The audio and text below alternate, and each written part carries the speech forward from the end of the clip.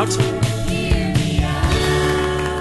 Hello, everybody. Welcome to another episode of Hear Me Out. My name's RJ. My name's Blay, and this is the podcast where two best friends, RJ and myself, try to become better friends by convincing each other to like one another's hobbies. Every week we have a new a hobby or obsession, and we donate to a charity. If RJ convinces me to like his hobby, I will donate to the charity. And if I'm not convinced, then he's going to donate to the charity. RJ, what is our charity we're donating to this week? Today's charity is the Honnold Foundation. They support solar energy access for everyone everywhere. No matter who you are, they believe that energy should be clean, easy to access, and affordable. If you guys want to give to the Honnold Foundation, you can go to honnoldfoundation.org/donate. I feel like I'm going to probably be donating either way because that's a great charity. I love that. Cool. And energy. Clean energy. Yeah, I believe in that, man. It's the sun. It's shining on us all the time, especially here in LA. I can't get rid of it.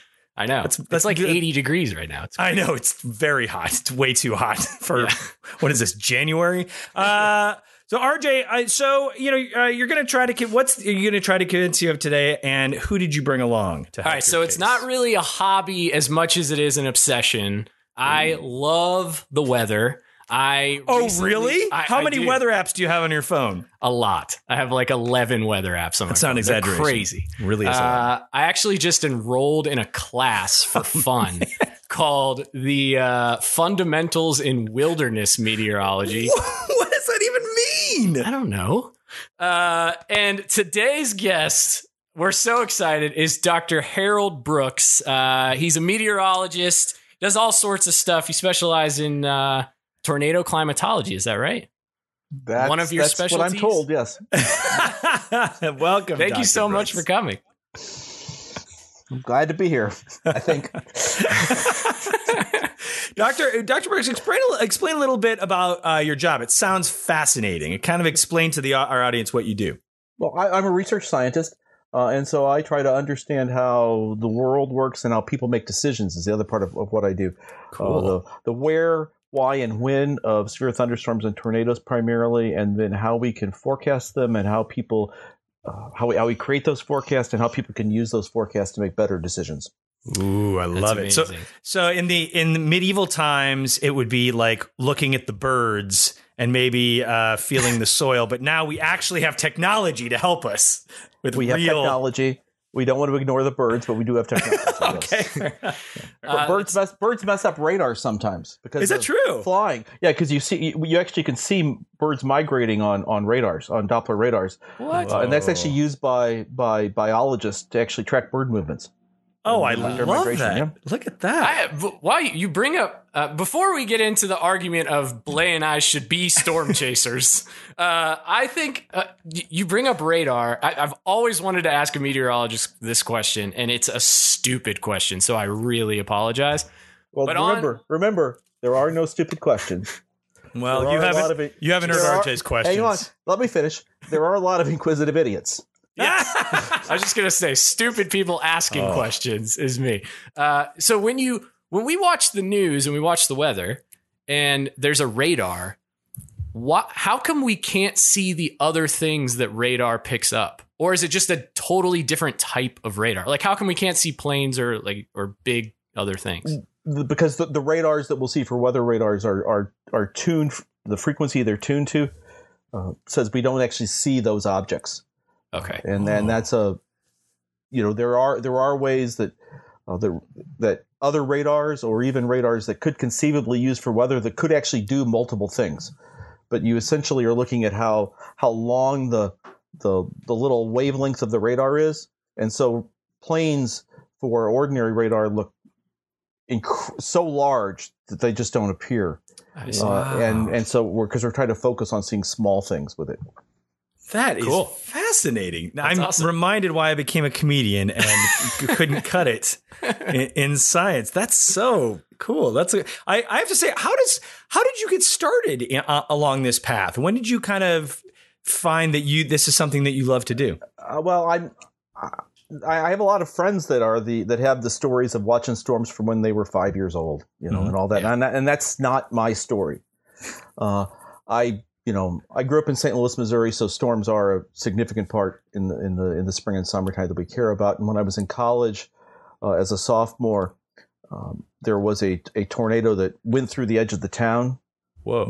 That very edge of the town where the college was, and actually one of those fine moments. I was actually walking on campus at the time, over to the dorm. Whoa!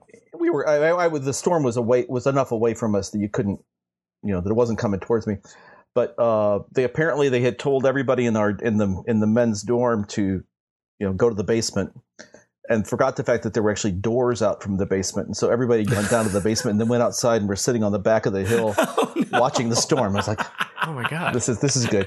But then I was physics and math undergraduate. Mm-hmm. And I had a chance to I was looking around for a summer program that a lot of people do before your senior year as a research thing. This is how you're going to see if you like doing research full time. And a program that a student several years before me had gone to at the Goddard Institute for Space Studies and Columbia University in New York. Wow. That helped him. And then our department chair said, you really ought to apply there. And it was a Summer Institute on Planets and Climate. Awesome. And I actually went there. And I ran computer models of the last ice age climate. Whoa! What? They invited me to come back to graduate school. And I was like, cool. That's a pretty good deal. I'd applied several places, and I was going, okay, I know these people and all that. And so I went there, and I actually did stuff not all that weather related. Climate scale stuff with how the aerosols that volcanoes put out travel around in the upper atmosphere. Wow. So things like Krakatoa and Tambora and those kinds of things that cool the planet. That's what I did for my master's degree. And for a lot of reasons, I was ready to leave New York at the end of my master's degree. And there just happened to be an opportunity to go to the University of Illinois. And I didn't really know that much about the program there, but by far the best person in the world for doing computer modeling of severe thunderstorms was there and asked me to work with him. And so I started modeling severe thunderstorms and the question of why some storms make tornadoes or don't make tornadoes. Had a chance to go to a meeting. The other big coincidence was I got a chance to go to a meeting because I did the thunderstorm stuff in Canada, actually, with forecasters that were trying to improve their way they did their summer severe weather forecasting. And a guy from the Severe Storms Lab was there and was impressed by the fact that I was available to talk to forecasters, because forecasters, it's a different world forecasting than doing research. Sure. Yeah. And he met me. I was back at another at a conference, just happened to be at a conference the next month with him. And he said, you really ought to, before you go get your faculty job, come down to the lab and do a postdoc. And that was 30 years ago, and I haven't left yet. And so, I kind of stumbled into it. Yeah, that's so cool. What are some advancements just in the past, 10 years or so that have really, made your job easier and or more fascinating? Like, there are advancements that have probably made our job harder. Okay, like what? In some ways, because we I think one of the big things that's happened is that we're now able to model. I don't do computer modeling anymore. Mm-hmm. On that kind of computer modeling, but the models now are higher resolution. We run large numbers of them at one time. Whoa! So that cool. When I started in graduate school or for my PhD, the size of a grid on the model we used to forecast weather over the next 48 hours was about 180 kilometers, so a little over 100 miles on a side. Okay. We now can run with not a whole lot of problem models that are 3 kilometers on a side. And we can, instead of just running one of them, we can run 10 of them or more, 30 of them. Wow. And so we have a lot more data. We can start to look at uncertainty a lot better than we used to be able to. Yeah. And that's for what I do, especially with trying to look at the use of forecasts for decisions. That in some ways makes things harder. Right. Yeah. It sounds like it's more complicated. It's more complicated, but we're also trying now we're trying to actually make forecasts that are useful. Right. Sure. And that people and we're very concerned as a field about how can we provide you information that will allow you to make either more informed or better decisions? Right. And that's not necessarily just making the computer model better. That involves something as simple as how do we display the information? How do we convey the information to you? Do we convey the two of you, apparently one of you likes weather a lot and one of you is not quite so enthusiastic. Correct. How we, you might actually look at the same map of a forecast and see very different things because of what you've already done in your life and how you look at it. How do we actually produce products that are useful to both of you? Right. Yeah. And that's not easy. That's a hard thing. I see any radar and it immediately grabs my attention. Whereas something for Belay, if there's something that he needs to know that's going to, there's something dangerous coming his way, you have to also be able to get his attention. Exactly. I mean, I think about, my next door neighbor, retired lady, she clearly has, who actually does a lot of yard work outside. So she actually cares whether it rains or not a lot on any given day. Whereas I sit inside almost all day. Right. As long as it's not raining during those few minutes I go out, I don't, that's fine for most days of the year. Yeah. Whereas for her, that's a big deal if it's raining or not raining or going to rain. Yeah. Right. That's true. It's interesting. It's kind of like, it almost sounds like, and correct me if I'm wrong, where it's all of this technology and all of this knowledge that you and everyone in your field has is now kind of butting up against like almost human nature, and that it's almost sociological in a certain way, which is absolutely. Yeah. I actually do a lot of interactions with social scientists. Cool, that's awesome. And a lot of it comes down to one of the big problems I care about a lot is decision making under uncertainty.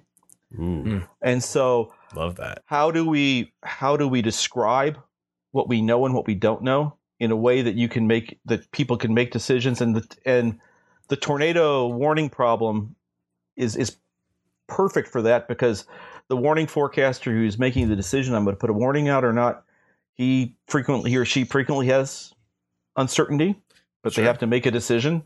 The emergency manager, the television broadcaster that's going to communicate that to people, has the same problem, and then the end user. And I'm really interested in that problem. And they have to do this quickly, and there are consequences if they're wrong. And it's different than a lot of other fields where we have this rapid time response, in that there's an end user who actually participates in the process am I going to take shelter in my home? Right. There's been a lot of work done on this with like emergency room doctors, and how you decide, because they come in and they don't do a full history. If you're in an accident, they're just coming in and going, well, I'm going to do this, and they don't know you've got that condition that we really shouldn't be doing this, because they couldn't find that out. Well, you as a patient aren't very much involved in those decisions. They're going to decide we're going to do this bit of surgery, and they aren't going to ask you whether you think this is a good idea or not. And if it's me, they shouldn't. They should just do it. And that's exactly what's going on. But whereas with the tornado warning problem, that person has to actively make a decision. With the information they're given. Crazy. Yeah. That is, and the impact is incredible. I mean, I remember it can be. Yeah. It's and we don't really understand. I don't think we fully understand very well how people need that information and how they can use it, and what past experience and information we can provide for them that will help them be ready to make a decision. Because that's a big part of it, is if we tell you a tornado is coming and you don't know already what you're going to do. Right. If you take a couple of minutes to think about, well, where's the best place in my house, you may be in big trouble. Yeah. Well, plus then, and you're also under that, like you were saying earlier, you're under that stress and you're scared and whatever. It's not like you're just making a clear decision. Exactly. You think about anything you do in life, when you're, if there's stress involved, you're less likely to make a good decision. Sure. Unless you're really well prepared to deal with that stress. I spend a lot of time thinking about how athletes make decisions in sports, because it's the same thing. You can tell the people who, you look at, tomorrow or this weekend we're going to get Drew Brees and Tom Brady playing against each other. I don't think that's the stress that they feel in a situation is the same as some, freshman high school quarterback Absolutely. who's playing for the varsity today. Yeah. They probably go, okay, well, I've seen this about 200 times. I know the pass ought to go out to the left side. It's so funny because I've been lucky, because I work at Conan, we both do, and I've been lucky enough to do a lot of video game events with these professional athletes. With Tom Brady, I did one with, and Aaron Rodgers and all these guys on these really high levels, Conor McGregor. And it's so funny because these elite athletes, literally at the best in the world at at fighting someone else or battling someone else, they are the calmest people you will ever meet. Yeah. They're like Zen. Yeah. They're so Zen. I mean, Conor McGregor, who beats people up for a living with his fists and knees and hands, comes in furry slippers, joking around, the nicest guy. And then you just think, wow, because they've trained themselves, like you're saying, they've trained themselves to when they step into the octagon or when they step on the field to just, the preparation is there. It's all behind them and they know exactly what they're going to do. And even if they don't know consciously, unconsciously, their muscles know. Brady knows when he gets the ball, he's immediately going to look, and throw. So it's interesting to do that with storm preparation also. Right. And I'm a volleyball official. I've officiated in 15 state high school championships. Oh my God, that's right. I've done international things that have come into Oklahoma. What do you like up in the chair? We don't have a chair. No chair? You can work on that. We have to stand. For high school, yes. I'm a line judge also, so I line judge. Whoa! I've line judged international matches when they're in Oklahoma, and I line judge at the University of Oklahoma most of their matches. Oh my God! And we talk about the fact that we are trying to be the officiating team, no matter what's going on, the calmest people in the building. Yeah, right. I've line judged the University of Oklahoma versus the University of Texas in volleyball. Whoa! That's and great. let's just say that's not a calm environment. Not the clearest skies going into that one. And I can also assure you that one of the not most comfortable feelings you can have is when a coach challenges a decision that you have made and it's being replayed on national television. Oh my God! And you're sitting here going, okay, how did I do? And then whatever happens, you have to go back to the corner, right? Yeah, and check it. Okay, that point's over. I've state championship match that went beyond the normal time, 5th set a few years ago, and it was just like, oh, just another point. I've got a few thousand. I've got a few thousand people going out here for the state championship in one of the greatest matches I've ever been around. Wow. Calm down. Yeah. And just do I just do the normal things. And, and everybody else is making noise and jumping around and so I think that's I appreciate what they do and also how they can. I don't think the thing I appreciated fully about officiating for sure was the ability to hopefully focus on the right thing. And the fact that there's all this stuff going on, well, there's actually only a little bit you care about at any one moment. And I think that's what I think those professional athletes are good at is they're able to filter out all the junk going around focus. And see that. And it's like, because they show replays, and your quarterbacks as the commentators talking about, oh, you can see the guy come open. And I'm going, what the heck are you talking about? He's got like, one step. That's right. That doesn't look open to me. And then, it wouldn't have been open in any touch football game I played in back. Right. Well, preparation. I think preparation is the perfect segue into our argument here because storm chasing, from what I understand, are some of the people that kind of bring in the information for that type of thing. Okay, but. Why don't we take a quick break real quick? When we come back, we'll try to convince Belay that storm chasing is worth it. We'll be right back. And we're back. So, okay, today RJ is trying to convince me to go storm chasing. Yeah. And we have expert Dr. Brooks with us here. Fascinating. Also, by the way, not just a genius when it comes to the weather, but also a genius when it comes to volleyball. I love it. Exactly. I love it. It's the best. Both. That's right. Two different worlds. And in the eye of the hurricane for both. I love it, having to be calm.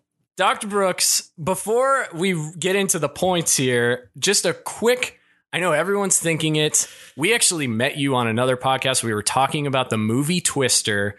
In Twister, storm chasing is dramatized, and it's in that movie used to literally just study the inside of a tornado. Are there any other kind of uses for storm chasing? And does that movie depict it accurately? Well, I'll answer the last one first, and the answer is no. But that's okay. Well, there's really, I think, a few things that we need to. There are a few different ways that things are done, and that people play roles in observing storms. In many places in the Midwest, especially in the southeastern United States, there are storm spotters who are part of the emergency management system, in effect, and reporting back to the National Weather Service or local officials about what they see. And forecasters may, in fact, frequently want to know, they can see the storm on radar, but they can't see what's actually going on at the ground. And the official storm spotters are, the trained storm spotters are good at providing that information and answering those kinds of questions. Cool. Then we have people who, sometimes I might use the phrase storm intercept. Ooh, yeah, more than storm chasing. And that may be more, it's typically a more scientific endeavor in which we're trying to collect information. That was sort of what the dramatized version out of Twister was. We're going to try to learn about storms. And there are very formal research projects that will do that.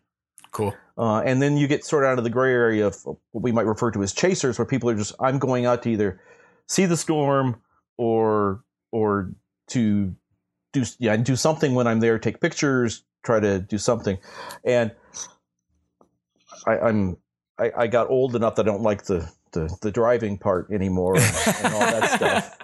And there's a lot of traffic sometimes around storms that are convenient to me in the Oklahoma area.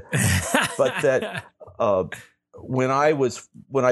before I came to Oklahoma in 1990, and when I first got down there for the first few years, I chased quite a bit. Ooh. as a hobby.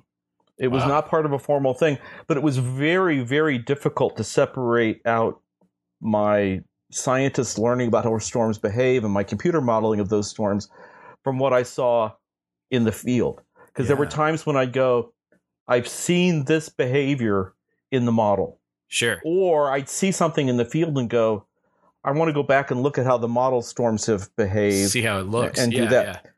Wow. And then you go to the further end where there are people who are trying to go out and take really nice pictures. Well, you say you were doing it as a hobby. Were you like a freelance? Was there any way to get paid doing it, or no? You were just doing it for your own research. Okay. I was just doing it for there are back in those days when it was hard to get data into your vehicle, which is a big deal now, as you can get data.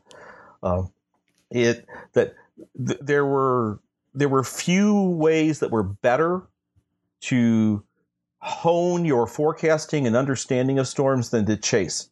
Because if you made a really bad forecast, let's just go out and drive for 500 miles and not see anything today. That's interesting. And as a graduate student, that gas bill. Yeah. It's in the pocketbook. You paid a real price if you couldn't do the forecasting. Right. Yeah.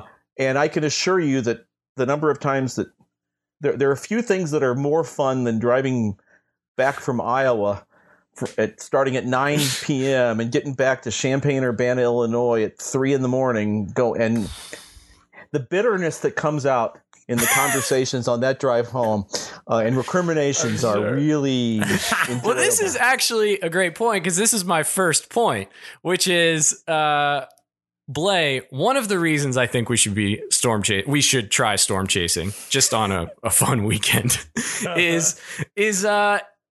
it seems, now correct me if I'm wrong, Dr. Brooks, but it seems like there's quite a bit of downtime.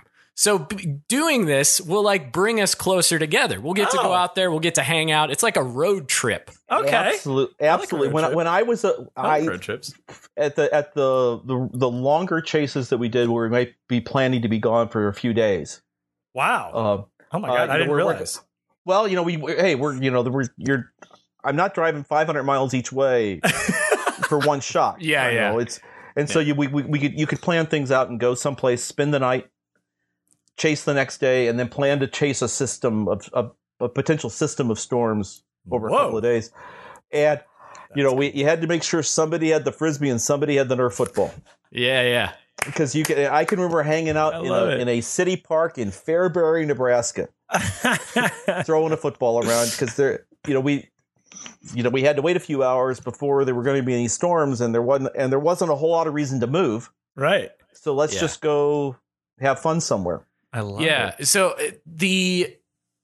I assume, do you try to intercept the storms in the daytime? Is that like generally where everybody tries to get them, just so you can see Not what's everybody, going on? but I do. I never really liked the idea of chasing something I couldn't see. Ooh, sure, no, that's scary. And that was actually one of the downsides at the end were the times, and this was why the Iowa to Illinois return trip was always so awful, was you might be driving in the dark in the rain. Oh yeah. Ooh. Coming home, and the biggest danger in storm chasing is the driving.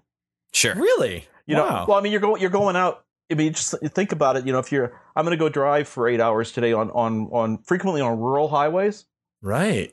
That's and true. there may be people and if there's rain and wind, that's a challenge. Absolutely. And you may have people who, because the storm is there, they're watching the storm and not paying attention to I need to be keeping the vehicle in the right spot on the road, or stupid things happen. Like there was a dog that ran out on the road in front of us one day that I had to do a panic stop to not hit the dog. Jesus. Yeah.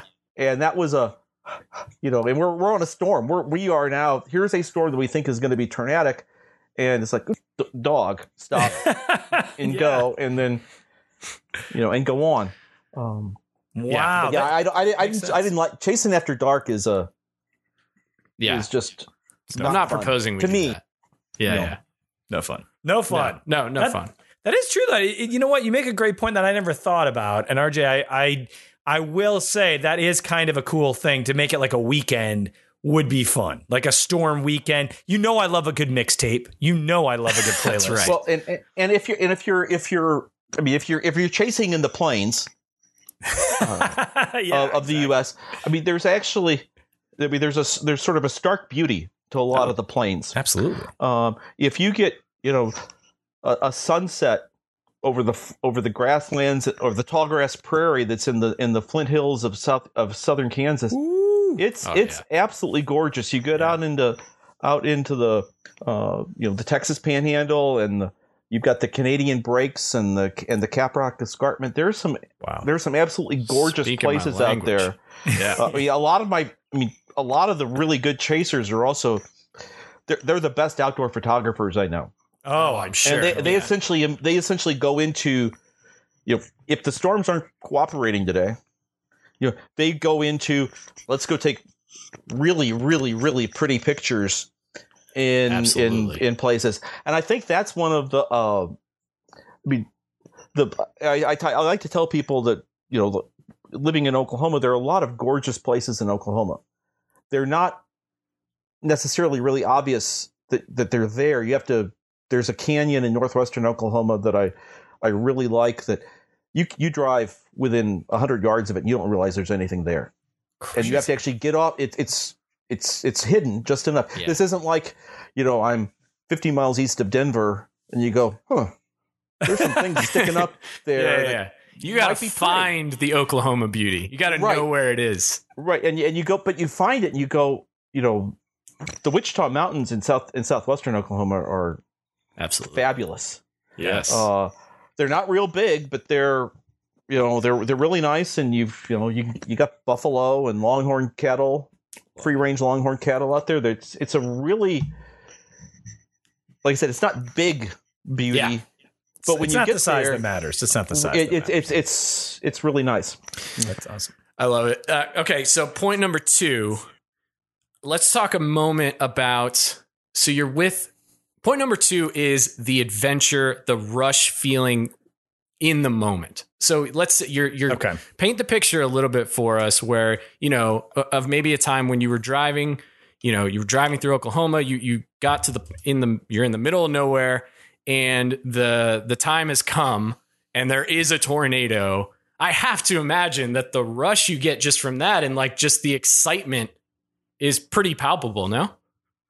Yes. Yeah, when you because I talked about the forecasting aspect. When you have put that forecast out for yourself, Oh yeah. and you've made that decision to go, and it's like, when it happens, it's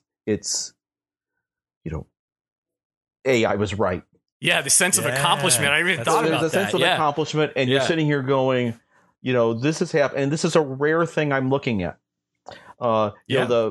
My wife has chased with me some years ago, and the really the only really big day she ever chased that we chased together and saw something, and probably the biggest day I ever had. We saw 2 relatively brief tornadoes, and you're looking at the storm. It's like it's really getting its act together now. Whoa. And this is going to be good. We made a fantastic road decision, what road to get on. And Because that's a big thing too, right? A big Right. thing is like, are you getting on the right road? Yeah. And are there roads that are available for you to do what you want to do that are safe to drive on? Yeah. Right. This is probably the best gravel road I've ever been on in my entire life. Wow. Awesome. I'm not sure it was the best decision. We got some luck as to how good the road was, and that it didn't dead end at this one spot. But I remember looking out the window, and you could see the bowl-shaped lowering from which the tornado was forming, and I'm going, Oh. and this came back to what I was doing for my computer modeling. I was going, Right. this is gonna do it, and it's gonna tornado for a long time. Whoa. This is now the show, and Damn. and we were probably within 3 miles of it for about 35 minutes. Oh my Jesus. God. That's amazing.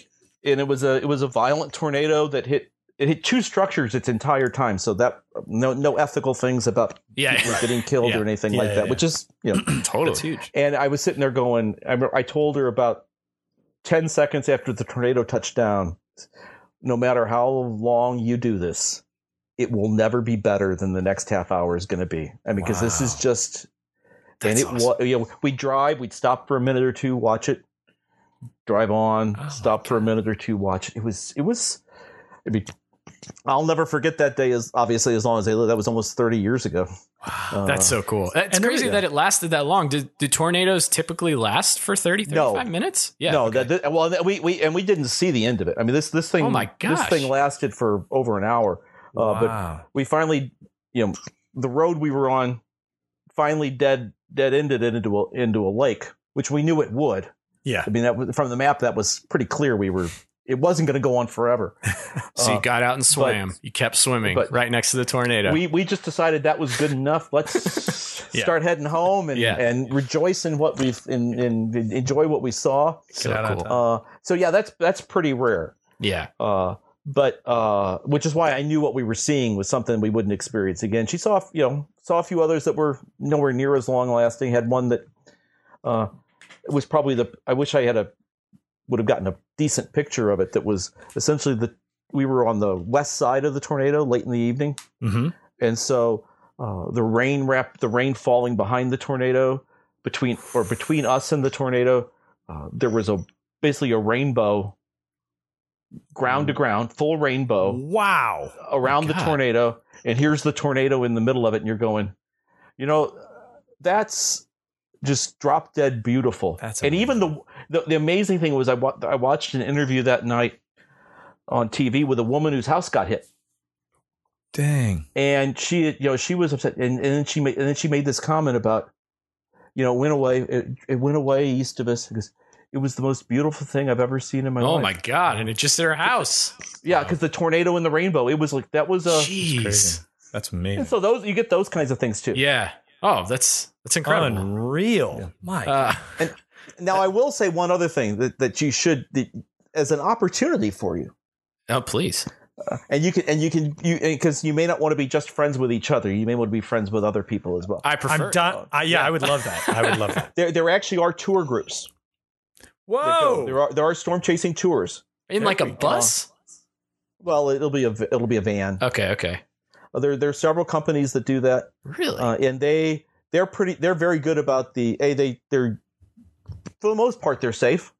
In terms of physical Sounds safety. safe, I guess. For the most part. Because you've got somebody who's driving, and you've got somebody who's actually doing the storm part. Yeah. And so that driver knows it's my job to drive, Right. and the other guy knows it's my job to do the storm. Sure. It's on a double-decker bus, so just make sure you don't sit on the top part. Yeah. Be on the lower but level. they also are aware of the today's nothing's happening. Yeah. Oh, Let's go take the trip to look at someplace pretty. Yeah, There we go. That's perfect. That's awesome. Wow. Okay, so Blay, point number 3 is, and this is the most obvious point, is we would be doing a service. You would not only be doing a service to me, fulfilling my lifelong dream of doing this, but we'd be, I assume, providing a service as storm spotters for the weekend. And Dr. Brooks Gathering data. You mean like gathering data? Gathering data. For if we take scientists. pictures, we would send them to scientists. We wouldn't just keep them. We wouldn't hoard these pictures to ourselves. Depends how good. Depends how good. Depends. When we saw a twister come down and split into like 5 parts, we take a photo for everyone. I don't know if for everyone. I'm going to try to. That shouldn't be a sales point. You've been so great on my side this whole time. Well, I couldn't give you a perfect, because otherwise that's true. That's true. That would make how much you're paying me for this obvious. That's true. Yeah.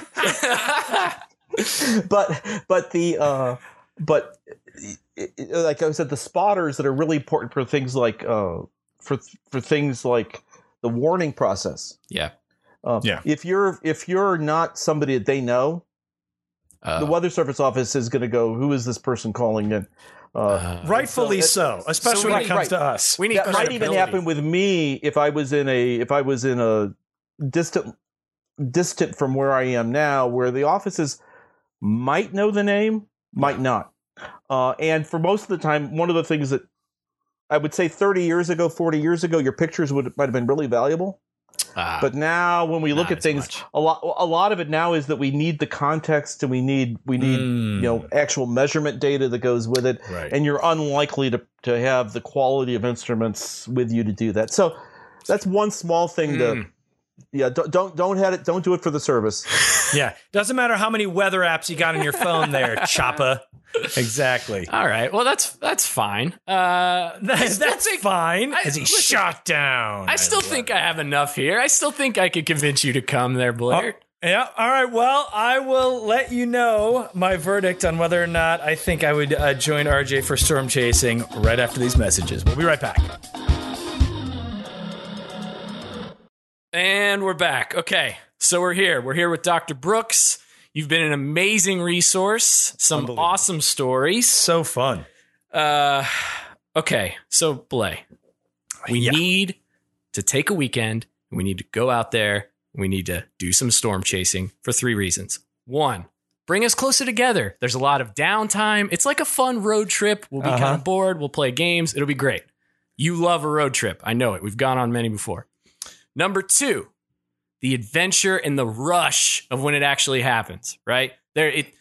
Some of these things that we heard today, it sounds like a woman's house got blown down and she still was able to say that was beautiful. That's insane. We have to experience that. Amazing story. And number 3, we're doing a great service, not to the community, as Dr. Brooks said, but to me. Help your boy out. Let's fulfill a dream. Let's do it. I'll attack these last to first. First of all, no offense. Oh, I'm about to get offended. I don't really care about helping you fulfill your dream. You know what I'm saying? I'm sorry, I just don't. And as Dr. Brooks said, any kind of data we would gather, nobody would want, because we don't know what we're doing. We don't have the instruments for it, and rightfully so. So I have to disagree with point number 3. Okay. Point number 2, the rush of being close to something dangerous. I don't know. I mean, on the one hand, I would love to see this up close, and on the other hand, I'm very frightened, and I stay in my house a lot. That's okay. And the first point, I agree. Yes, I love a road trip. Love making a mixtape. That would be great. Going on a storm chasing weekend. I think I'm going to say yes. I'll do it. right. Because here's the thing. Awesome. Dr. Brooks put me over the edge because Love it.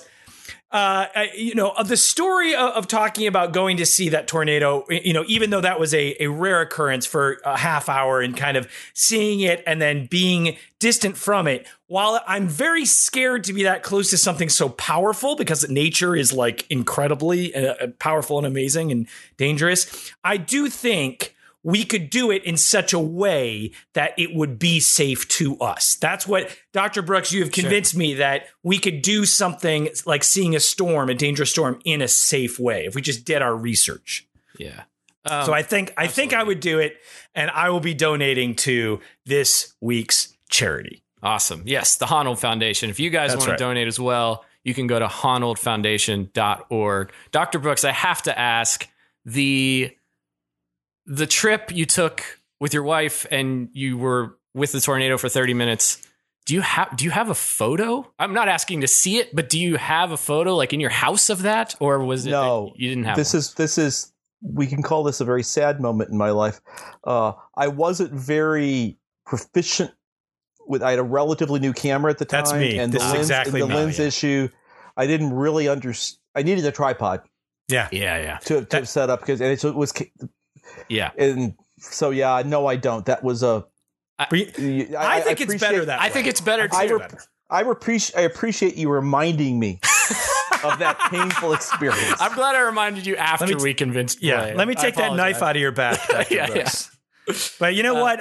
That is exactly me. You and I are the same because I would not have gotten a photo of it either. I'd be like, and not be able. I mean, I've gotten pictures of solar eclipses. If we want to talk about eclipses, I can do that one too. Yeah, we'll come back for the eclipse episode. We'll bring it back for the eclipse episode. Stare directly into an eclipse. We'll convince Blay. Yeah, join me as I stare directly into an eclipse. Good Lord. Well, thank you, Dr. Brooks. This was a real thrill and an honor for us. Yeah, thanks so much. And again, you know what? If we get a photo of a cool weather event when we're storm chasing, we'll be sure to send it your way. Absolutely. If you get out to Norman and we're able to get into our building, hopefully that'll happen. We'll give you a tour. I love it. I'm in. That sounds awesome. Can't wait. Thank you all for joining us for this episode. Of course, you can tune into new episodes of Hear Me Out every Wednesday. Please rate and review us and tell all your pals. If there's something you want us to debate, send us an email at hearmeout@gmail.com. Thank you to Brett Kushner for producing the podcast, Strange Hotels for the theme song. We'll see y'all next week.